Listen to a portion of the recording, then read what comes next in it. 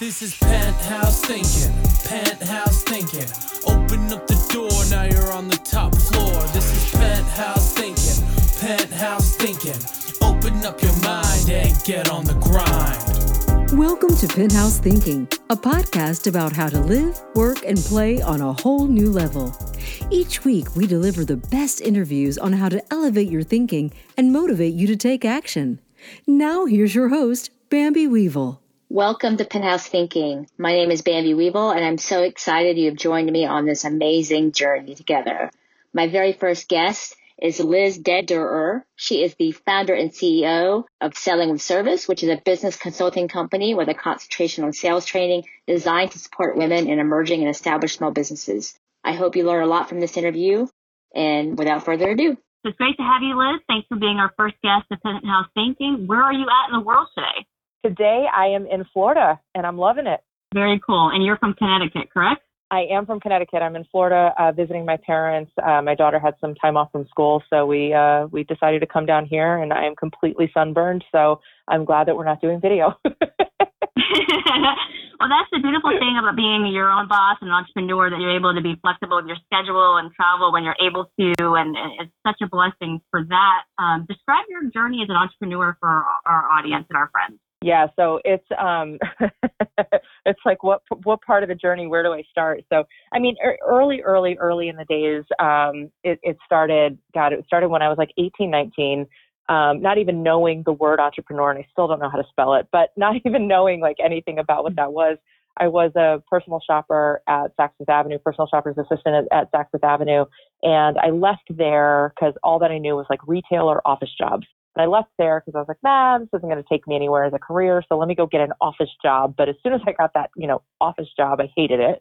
And I really missed playing with clothes. So I went back to my clients that I was serving as a personal shopper and started cleaning out. I said, hey, there's this thing called eBay that's just starting, and I can sell your clothes. I can come take the clothes out of your closet that you don't want, because what they valued more was the closet space so they could buy next season's clothes. So let me come clean out the clothes from your closet. I'll sell them on this thing called eBay. I'll give you the money, split it. And that was my very, very first business, like 18, 19. And I didn't know what I didn't know, and, started to kind of grow that, behind the scenes. And it took off. I mean, at one point I had like 3 storage units full of clothes that I was selling. And this is back when eBay was just starting, before like selling online was a cool thing. You had to like code your pages. So there I am sitting there with like, HTML for dummies, a Gucci bag, and my gateway computer. Like, I can figure this out. And I did well. And it never got to full-time anything because I didn't know what I didn't know. And, the narrative that I was hearing from those around me was, get a good job with good benefits. So I was doing that, but I always had this kind of like passion project alongside. And that was really important, even though never made a ton of money, never grew it into anything. I did have some conversations with investors because people saw that this was very timely. I couldn't see it, but we can look back now and be like, oh, that sounds like ThreadUp. That sounds like Poshmark. That sounds like all these different things. And I had this idea for this bigger business and started telling people. They introduced me to investors. The investors loved it, but honestly, it terrified me. The thought of, someone investing in me multiple hundreds or millions of dollars. Like it was terrifying. So never moved forward with it, lived kind of some regret around like, oh, ThreadUp could have been mine. Wasn't mine to have.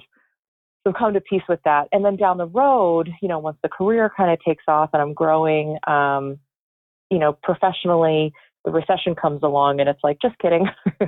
All of that is going to go out the window. And that's when I went back to I called it Finest Consignments. I went back to Finest Consignments and started to kind of revive that. It didn't really make sense. And then went back to the professional career and I was like, all right, let me just do the Steady Eddie thing. And then it was at what is now my last corporate job. 3 weeks into it, I found out I was pregnant. And it just was like this culmination of everything where I said, you know what, I can either keep going down the corporate road and, start a business when the baby turns 18, or I can do it now. Like that was the window that I gave myself. So I joke that I, took an EPT and then took out an LLC. And that was the business. My daughter's now 8. That was the business I started 9, almost 10 years ago that got me, onto this version of my entrepreneurial path, but it's interesting because I now run a sales training company.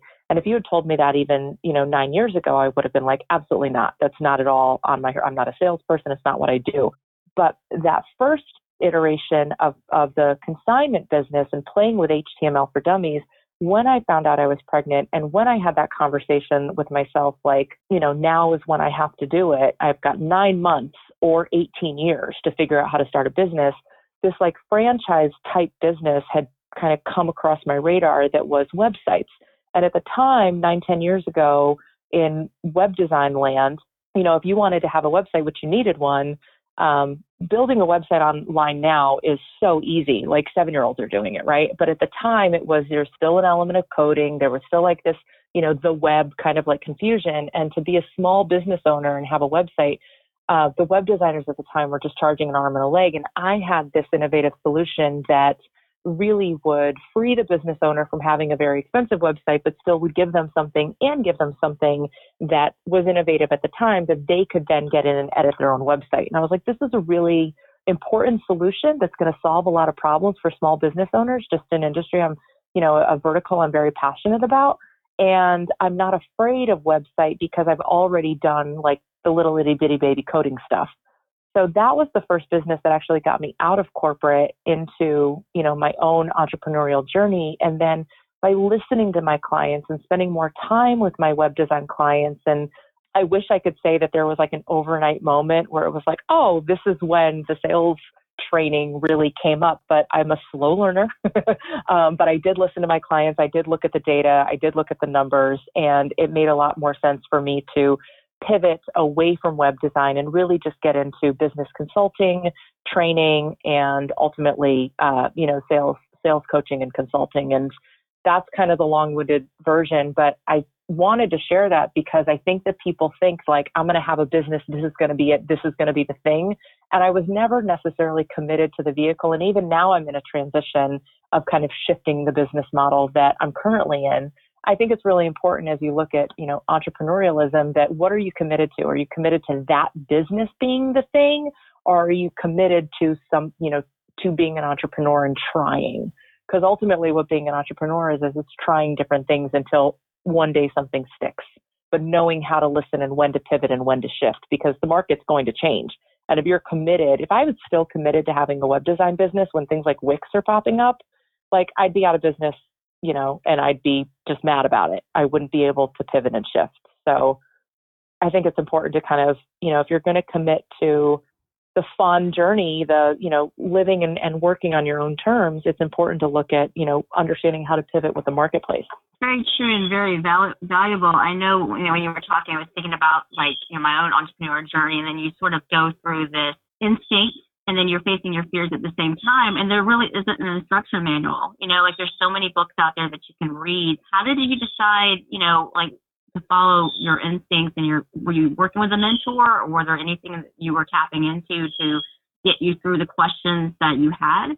No, I never, I've hired different coaches along the way, basically more to learn like a specific thing or to tap into them particularly, like, reading a book really up close is kind of how I looked at the different coaches I've worked with over the years. Even my career path, and I have air quotes as I say that, like people think of their career path and they're like, well, I'm going to be I'm going to start as associate, then I'm going to go to manager, then I'm going to be regional, then I'm going to be this, like it's a little bit more clearly defined. But even that for me was kind of like, no, I don't want to do this. Let me go over here. I've always pivoted. I've always said, I've tried it and I'm going to try this instead. So I've always kind of had that kind of cobbling mentality where I've just inherently always been committed to, I want to do what makes me happy. I want to do where I'm of highest and best use. And if that's in a retail store, then that's in a retail store until it wasn't anymore. And then I went into wholesale. And if it's not in wholesale anymore, and what else is there? I was in executive search. So I've always kind of had a pivot mentality. And I think that that's ultimately underneath, it's an entrepreneurial, spirit. But it's less about, in hindsight, it looks and seems so calculated, right? In hindsight, it's like, oh, you started to shift the business away from web design when, the new technology was coming on. And certainly I was aware of that, but that wasn't the driving factor. I shifted because it wasn't fun anymore. I didn't enjoy it. And my clients started to say, we really just want your brain. like your websites are cute, but we just want your strategies instead. And I was like, okay, then let's do that. And so I don't know. Does that make sense? It does. I mean, it's a progression, like you said, and being prepared to pivot and to have an open mind and to not get stuck in your ways. Because I mean, I know sometimes as entrepreneurs, we get very attached to what we think is the pathway, and we're not going to be deterred. We just think this is where I'm going. But if you're willing to take a second to meditate or whatever the case may be, to say, oh, well, there might be another way to this, and you might be surprised. And I think that's a good segue to what you're doing now. You've created something that I'm a huge fan of. Excuse me, ma'am, your wage gap is showing. It's amazing event, this conversational event. Can you describe it for our audience? I can't do it justice. How did it come about? Like, where did this come from? I'm sure it was a pivot, to this as well. Yeah, again, it was a pivot where I would say for the past 4 or 5 years, my business Selling with Service has been primarily focused on coaching women entrepreneurs to have really healthy, self-sustaining, boutique service-based businesses. And that has been amazing for me. And I would say about a year ago or so, 6 months ago, really intensely, I started to realize I'm pivoting, and I can kind of feel it when that starts to happen. And I'm like, oh crap, here we go again. Here's just when I thought it was stable, starts to pivot. And it's just like, the universe just kind of starts to speak up, and all of a sudden the things that I was doing aren't working anymore. And I'm like, I'm in a pivot. And what I started to realize is I'm not enjoying it. It doesn't light me up. And I started to feel some resentment towards the work that I was doing. Like my day-to-day started to feel like work again. And I started to show up at my desk and hating it. And that's when I started to step back. And I've gone through this, pivoting process enough times now to kind of recognize it early and often and to say, okay, this is what is happening. So let's take a step back. Let's look at what are the things I'm doing that I don't like anymore? What's really bubbling up for me that needs to be birthed next? And what it was really looking at, I can continue to work with women entrepreneurs and I can continue to help them, and I will to whatever degree makes sense. But there's a bigger issue coming up where women of all walks of life, regardless if they're an entrepreneur or a professional, they are challenged with speaking confidently and competently around and about money. And where that really shows up is in our wage gap. Wage gap is real, so we're not even going to have that conversation. There's enough data, just like climate change is a thing. So we're not even going to have that conversation. It's looking at saying, yes, there's a very big systemic reason why wage gap exists. And I'm one person. I can't change an entire system. What I can do is I can help each of us hold a mirror up to ourselves and say, where is our wage gap showing up? And that's with my personal story with living with a verbally abusive, controlling alcoholic, and where I allowed my wage gap to show up in a lot of ways there, where I still allow it to show up in ways in my own life. And it's in working with, as I do corporate sales trainings and working with professionals, women in sales, women executives, women in, all different walks of life. Like I said, this relationship with money that we have, women in long but unhealthy relationships, short but unhealthy relationships. Where is our collective wage gap showing up? And I started to see it's a much bigger issue than just the women entrepreneurs not charging enough, not going after the right clients, not having the, meaningful sales conversations and hiding in their own shadow. It's much bigger than that. And I was given an opportunity to keynote at a university for the second time. They invited me back, which was a huge honor. And I was given the opportunity to speak there. And I could have come in to do a different version of my same song and dance of the currency of conversation and women in sales and money. And even you can hear the way I'm explaining it. Like, it was just like, bleh. Like I would have bored myself. It would have been great and valuable, but I had reached a point where energetically it wasn't going to light me up. So I was like, I reached out to the woman who was organizing it and I said, can I get a little bit edgy on this one? She goes, I love edgy. What are you thinking? And so I said, I always start with a title. And that's when the title was born. And I was like, this is what I'm thinking. She's like, love it. Do it. And what it breaks down 3 key points that are provocative intentionally. The first is we do it to ourselves and we do it to each other. And that's the first point about wage gap. The second point is I don't think it's a money issue. I know for a fact it's not a money issue because I know what money is. It's a tool. It's evidence. Just like weight right? Obesity is not a weight issue. It's a lifestyle issue. Wage gap is not a money issue. It's a lifestyle. It's a confidence. It's a conversation issue. And the third is really provocative.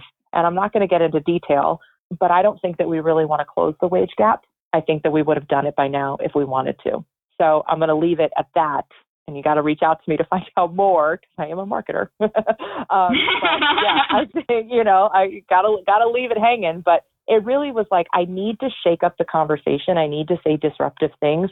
I need to get women to think differently around and about money. I wish I could say that I'm sitting here on my millions, like having figured out what the thing is. Like I just made a really stupid money thing last week where I presented, my invitation to a prospective client. And the first response was from him, "You don't charge enough." And I was like, crap, I did it again. I did the thing I tell other people not to do. I did it again. And I've been beating myself up for the past week, like all the money that I left on the table with this one conversation. And I was like, learn it, move on.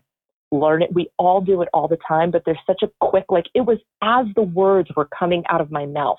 I was like, I'm going too low. And then the universe is not going to mess around with you. He directly said to me, "You don't charge it." He's like, "I accept, but you don't charge enough." And I was like, I just did that. I just did the thing I tell others not to do. But that's how we grow. That's how we grow. Well, it is a holy shift moment too, because you talk about that as well, because it's like one of those things where it's like getting your knee. Like none of us are perfect, especially as women. This is something that we're still getting comfortable with. It's like putting on a shirt. We know it's sexy, but we still have a reservation about it. Like that's kind of how I look at it. And it's like just own your power. Own that you are as good as or better than your, the other people you're competing with. And sometimes, as women, we're our own worst enemies.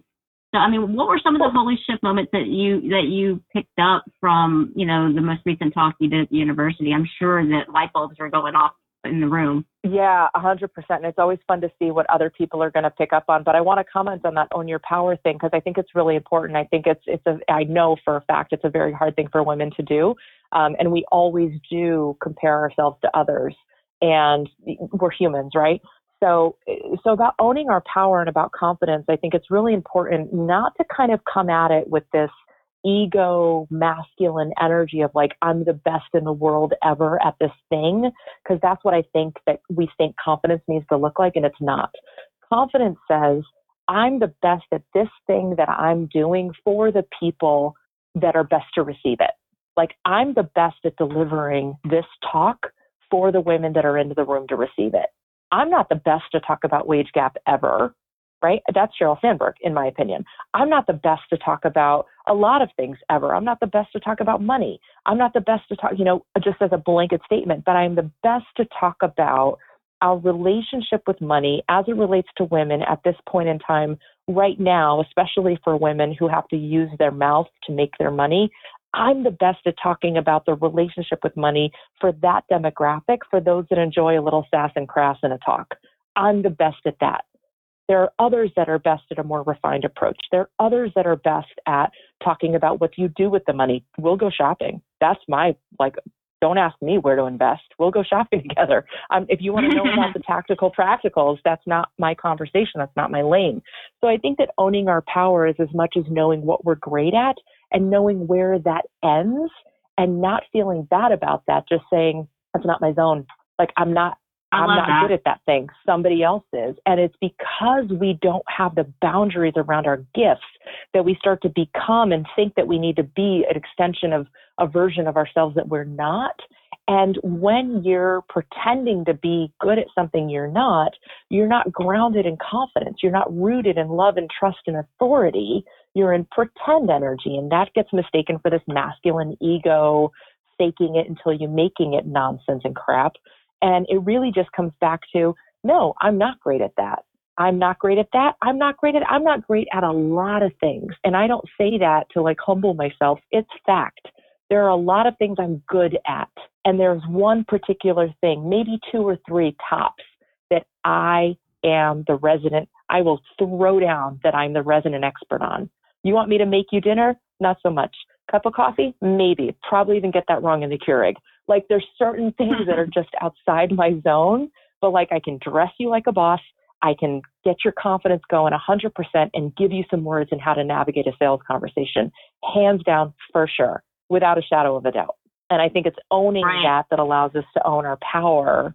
And we get dissuaded from that because we think we need to do all things. We can do all things. And we can also let go and let somebody who's better at that thing come in and do it for us. So the first person I ever hired in my business, now mind you, I was a personal shopper back in the day. The first person I ever hired in my business, this was when my daughter was, she maybe was toddling around. So she was over a year, maybe between a year and 18 months. I hired a personal shopper. Why would I hire a personal shopper when I was a personal shopper? Well, I noticed, I had a mom body and was very uncomfortable with all of this, new weight in different places and everything else. And my old clothes didn't fit. And I realized I had been turning down speaking opportunities because I didn't know what to wear, because I'm vain like that, but that's cool. That's part of who I am. And I was like, okay, I have to solve this. So a woman I met through networking, I hired her to come in and I prepared all my clothes. I laid them out. I had a rolling rack and I was fully expecting her to come in and give me like a gold star and say, girl, you're fabulous. Just put this on and you'll be fine and leave. No, she came in and she was like, these are nice, but they're very outdated.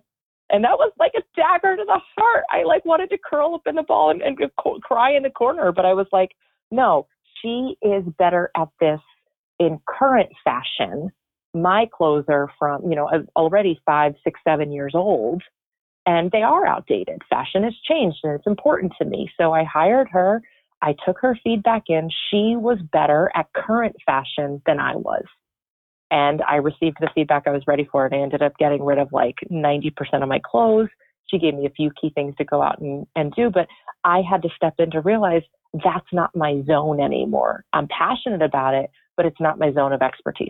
And there's such freedom in releasing that. Right. And it changed the course for you and made a difference. You would probably still be stuck at that point from what you're saying. Yeah, exactly. And it put me back in my power. And it was such a permission slip to say, I don't have to be great at this at all. I have someone now in my corner who is.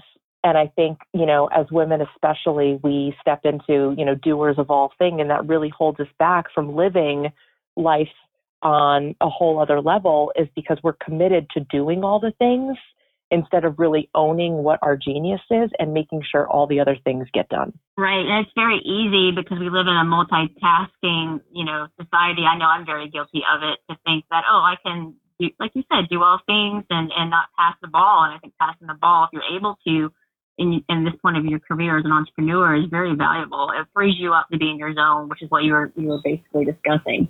I know we were talking about holy shift moments, and I think that's definitely one of them from this podcast. Yeah. In terms of what you've been picking up from women you've been talking to about this talk and just in general in the last couple of months, what holy shift moments have you noticed personally and professionally? For me, or that I'm seeing in them? Both. Well, I'll start with what I'm seeing in them. So like I said, when I did this talk, I was just going to say all the things that need to be said. And then I realized I only have an hour. So there's still a lot more. I'm sure there's going to be a book that comes out of this too, because there's a lot of things I want to say. But one of the things I decided to push the envelope and be a little bit provocative on was, again, where we're creating our own wage gap. I talk about faking it, and not faking it till you're making it, like faking orgasms. And it's really important. Sex and money are the same chakra. So there's a direct correlation there, and they're both taboo and you don't talk about them, but they're both necessary. So I talk about this in Excuse Me, Ma'am, Your Wage Gap is Showing. When we fake it, what we are doing is two things, right? First of all, we don't have the confidence to ask for what we need in the bedroom when we're naked and vulnerable with somebody else who's naked and vulnerable. How are we ever going to possibly ask for what we need in a more buttoned up environment? We're never going to be able to do it if we can't get what we need where we need it most, right? In that sacral chakra. So that's one part of faking it. And then the second part is, and the holy shifts that go off in the room are, you watched the recording of the last talk, but it's significant. And the laughter that ensues, it's like a nervous laughter, but it's like a holy shift, I'm doing that. The second part of the faking it, where we're creating our own wage gap, is don't we get so frustrated and annoyed when men are mansplaining to us, and they're taking credit for things they didn't do, I wonder wherever they're getting that idea. We're gassing them up. We're doing it to them. And then they're walking around in the office like, I'm so great. I'm so wonderful. Look at me. I just made her so happy last night. No, you didn't. She did. She made herself very happy last night. You just happened to be a witness to it. Like, we have to notice that we're doing it to ourselves in that respect. So that definitely is like a holy shift moment for the audience. And like a lot more than that too. So that's definitely a big one. And then I would say for me, a holy shift is, as I'm talking about, we teach what we need to learn, and that's not a negative. That's a doubled, I'm passionate about this. So I'm going to learn everything about our own personal wage gap as I'm exploring my own, because guess what? I'm not where I want to be either. None of us are. Part of entrepreneurialism, that's part of growth. That's part of pivoting. That's part of evolution and development. It's not a negative, and I really need to double down on that. It's not a negative. So I'm exploring my own personal wage gap. And like I said, I'm, the example I shared before where I extended an invitation to a client, and as the words came out of my mouth, I was like, you're doing it. It's too small. And then he mirrored back. He's like, you don't charge enough. And I was like, you're not wrong about that. But then it's not in that moment where, I probably could have gone back and said, I'm going to double it. But that's just like, so out of integrity, I would not be able to sleep at night if I did that. But it's to notice where I'm allowing my own personal wage gap to show up in small ways and big ways, and then how I'm not going to shame myself into fixing it, but just acknowledge it.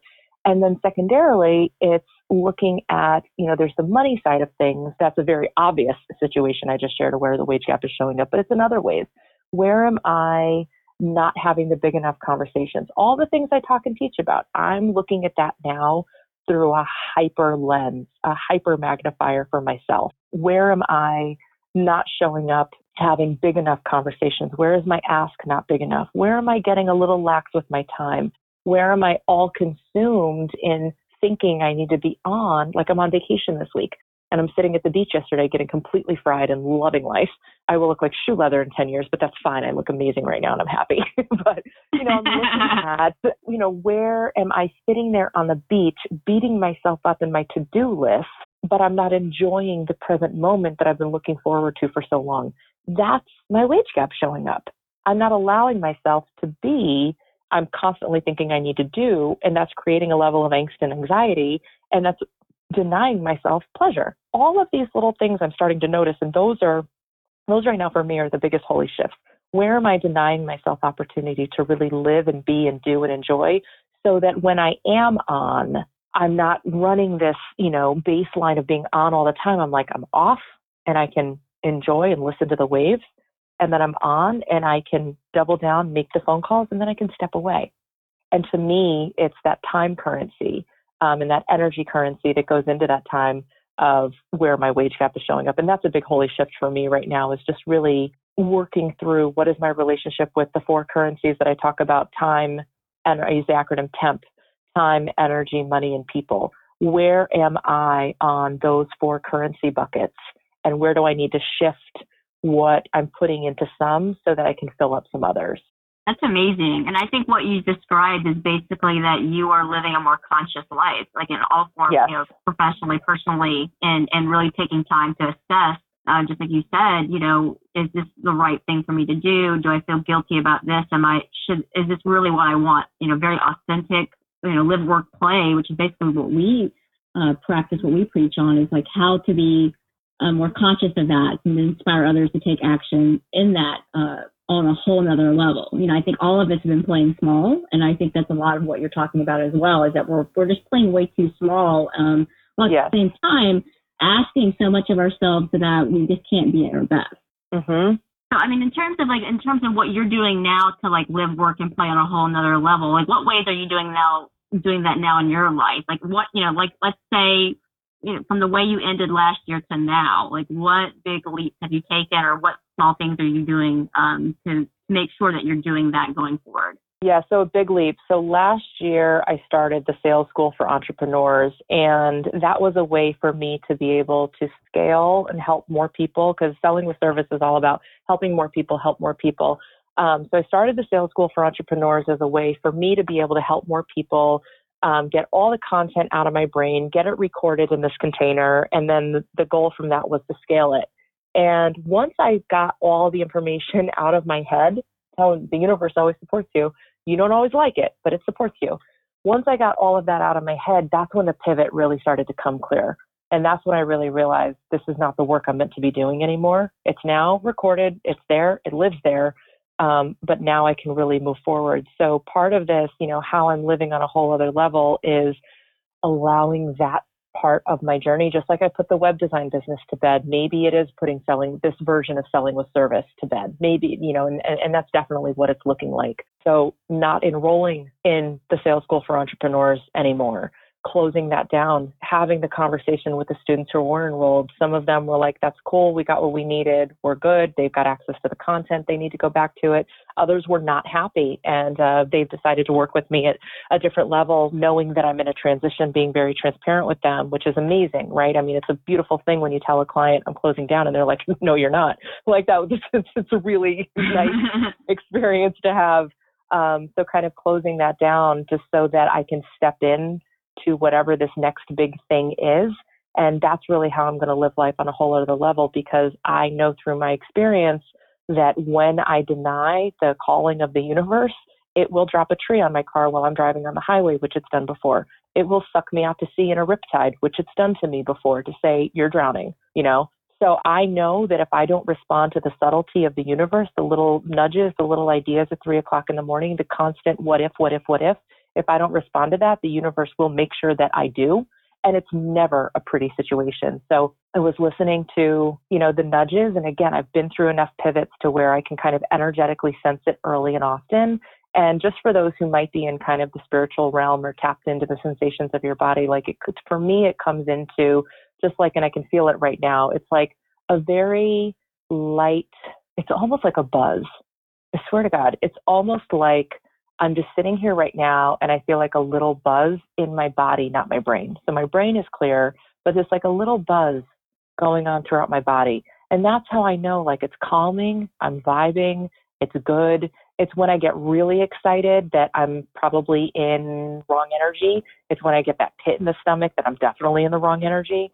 But I'm noticing those little things. So closing the sales school for entrepreneurs, I don't talk about the depths of pivots while I'm in it because there's always a veil of uncertainty, but maybe if we check back in 6 months or a year, I'll be able to share what this transition is that I'm in right now. But it is part of the birthing of, excuse me, ma'am, your wage gap is showing, and knowing that there is a pull to a bigger platform and a bigger underlying message, and obviously a bigger business model or a different business model. But it's really allowing myself to move through into the next version of, so that I can show up in a more meaningful way, and that I'm allowing myself to step into not a different game of small, but I know I'm being led and pulled into something much bigger. And let me just tell you, this pivot, this cocoon, I refer to it as like a car, 2019 for me was a car wash, right? I went through the car wash and I was like, oh, this is great. I'm going to come out clean on the other side. Think about what a car wash is. It is a brutal process. You're getting scrubbed and the heat and the bubbles and everything. You're getting blown in all different. It's a horrible thing and you're on this belt and you have to go with the speed that it's taking you through. You can't rush through a car wash. It's not going to get you fully clean. January was like coming out of the car wash. And now I feel like 2020, I'm coming out squeaky clean, a little bit what the hell was that? But here I am so that I can move into this bigger thing. But a lot of people want to rush through the car wash or deny it. And they're like, I'll just wait for, a little sun shower to come through and clear me off. Does that make sense? I love that analogy. I don't think I've ever heard anyone describe the process like that, but it's actually, I was doing the visual in my head. I'm it's grimy. It's, what it does is it makes you uncomfortable, and I think that's where the breakthroughs come through, and like you were talking about the gut feeling of, is this vibing or not? I think especially as women, we have a tendency to throw that voice away. We want to be in our mind, way too much. I think a lot of my power, at least in the last few months, has been that lead with your heart, go with your gut, and, you really can't go wrong. It doesn't mean it's going to be perfect. Doesn't mean you're not going to get some scrapes along the way, but in the end, the payoff is there. Yeah, and I don't think people talk enough about they talk about, the moment when things shifted for them, or that, oh, I couldn't go to the ATM because I didn't even have $20 in, and, those soundbite moments. But I don't think any people talk about the brutality of the transition. And, that I've got a bankruptcy under my belt. And this is why I said, I'm not going to tell you what to do with your money. I'll help you make some more, but I'm not the one to tell you what to do with it. But I don't think people talk about the realities of the transitions and the cost of the transition, and letting go of the familiar so that you can step into the bigger next version of the next purpose. Because the time is going to go by anyways. The market is going to shift. Buying patterns will shift. And if you're committed to holding on what was, TD Jakes says it perfectly. When you hold on to your history, you do so at the expense of your destiny. And if I had held on to that web design business, I'd still have clients, but I would be miserable. I wouldn't like the work that I'm doing. I wouldn't like the technology. I would feel out of alignment with myself. And that is where the soul death happens. That is a non-negotiable line for me. I will not do that. I've been there in an abusive relationship. I've been there in toxic jobs. I will never, ever, ever, ever, ever go back to that. I will face another bankruptcy before I ever go back to living in that depth of hell again. That's a good way to look at it. Because I was just thinking about non-negotiables too, because I don't think, especially women, really think about what their non-negotiables are in life and in business. Like, what do you consider your top three, since you brought that up? I would say, I'm thinking of dating and the last train wrecks that I was involved in. Nice people, I'm sure they are. But I would say like communication is a non-negotiable for me. We say to our kids, use your words. We have to say to grown men too, use your words. So I would say communication is an absolute non-negotiable. So I'm not going to be in a situation with anyone ever where there's a lack of communication or a shutdown of communication. That's a non-negotiable for me. Words are too powerful. I would say another one is that it has to feel good. It has to feel good. And for me, my dominant currencies, again, the time, energy, money, and people. For some, that means that they need to have financial security to feel good. I wish I was one of those people, but I'm not. I need to feel good energetically. I'm a soft currency person, energy and people. I know that about myself. I can beat myself up, but to me, I have to feel good in what I'm doing. And that's a non-negotiable for me. If it feels out of alignment, the universe has already proven to me, we will make sure that you get the message that this is out of alignment. So I know for myself, the non-negotiable is it has to feel good. And that doesn't mean that I'm pleasure seeking at all times and getting drunk at, 9 a.m. That's not what I mean. It's not irresponsible to that obvious extent.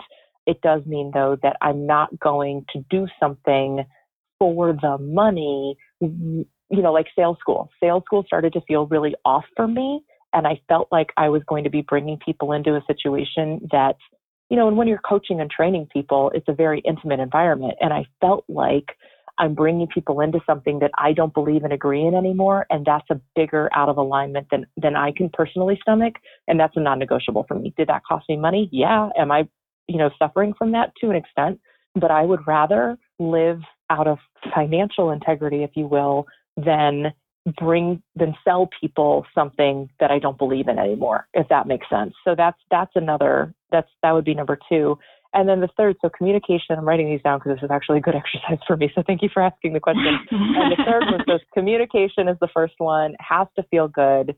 And I would say the third is, this is probably one that I'm really stepping into and maybe pushing myself on the most right now, but a non-negotiable is it has to have some long-term to it. Like I said, getting drunk at 9 a.m. in the morning, yeah, sure, maybe that feels good in the moment for those that it does, but how is that going to serve the greater good? So a long-term greater good kind of altruistic component. It can't just be about me. How is this helping anybody else other than just me? So those I would say would be three really big non-negotiables for me. I love it. And I'm going to do the same exercise because I think this is an important teaching moment for all of us to think about what our non-negotiables are. And I think to sum it up, in terms of you brought so much value in this call. I'm mind blown about the many mic drops that have occurred during this conversation.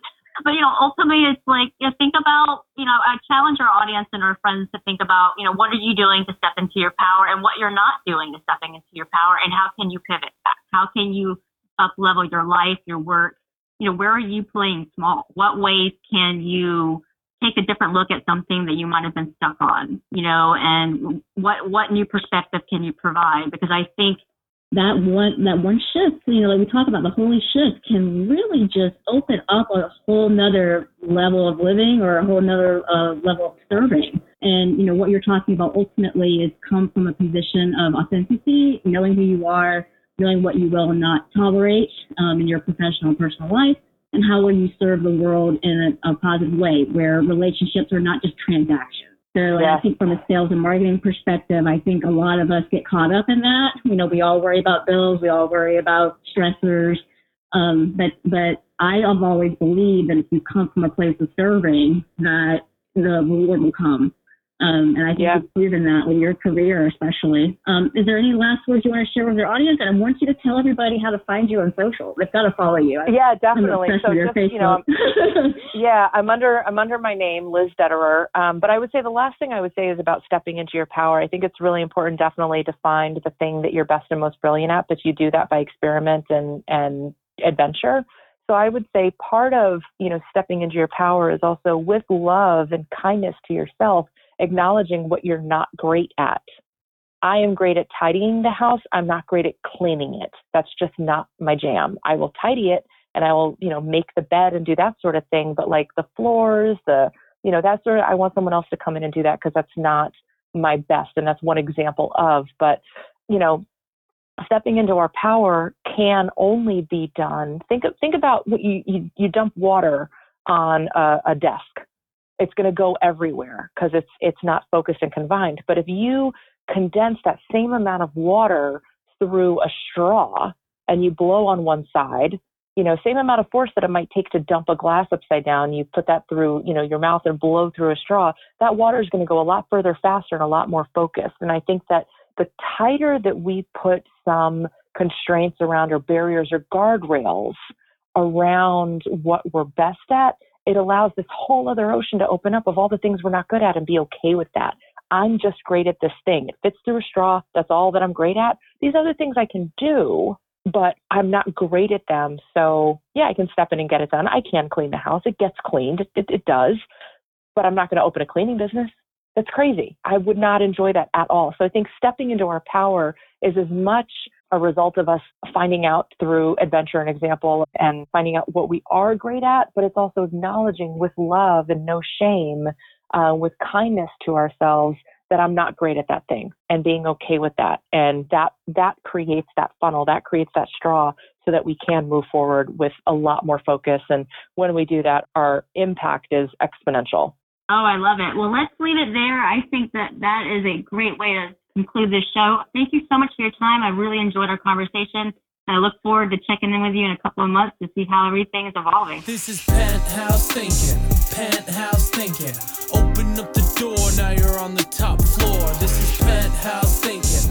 Penthouse Thinking. Open up your mind and get on the grind. Thanks for listening to Penthouse Thinking with Bambi Weevil. Make sure to visit our website, penthousethinking.com, where you can subscribe to the show in iTunes, Stitcher, or via RSS so you'll never miss a show. While you're at it, if you found value in this show, we'd appreciate a rating on iTunes. Or if you'd simply tell a friend about the show, that would help us out too.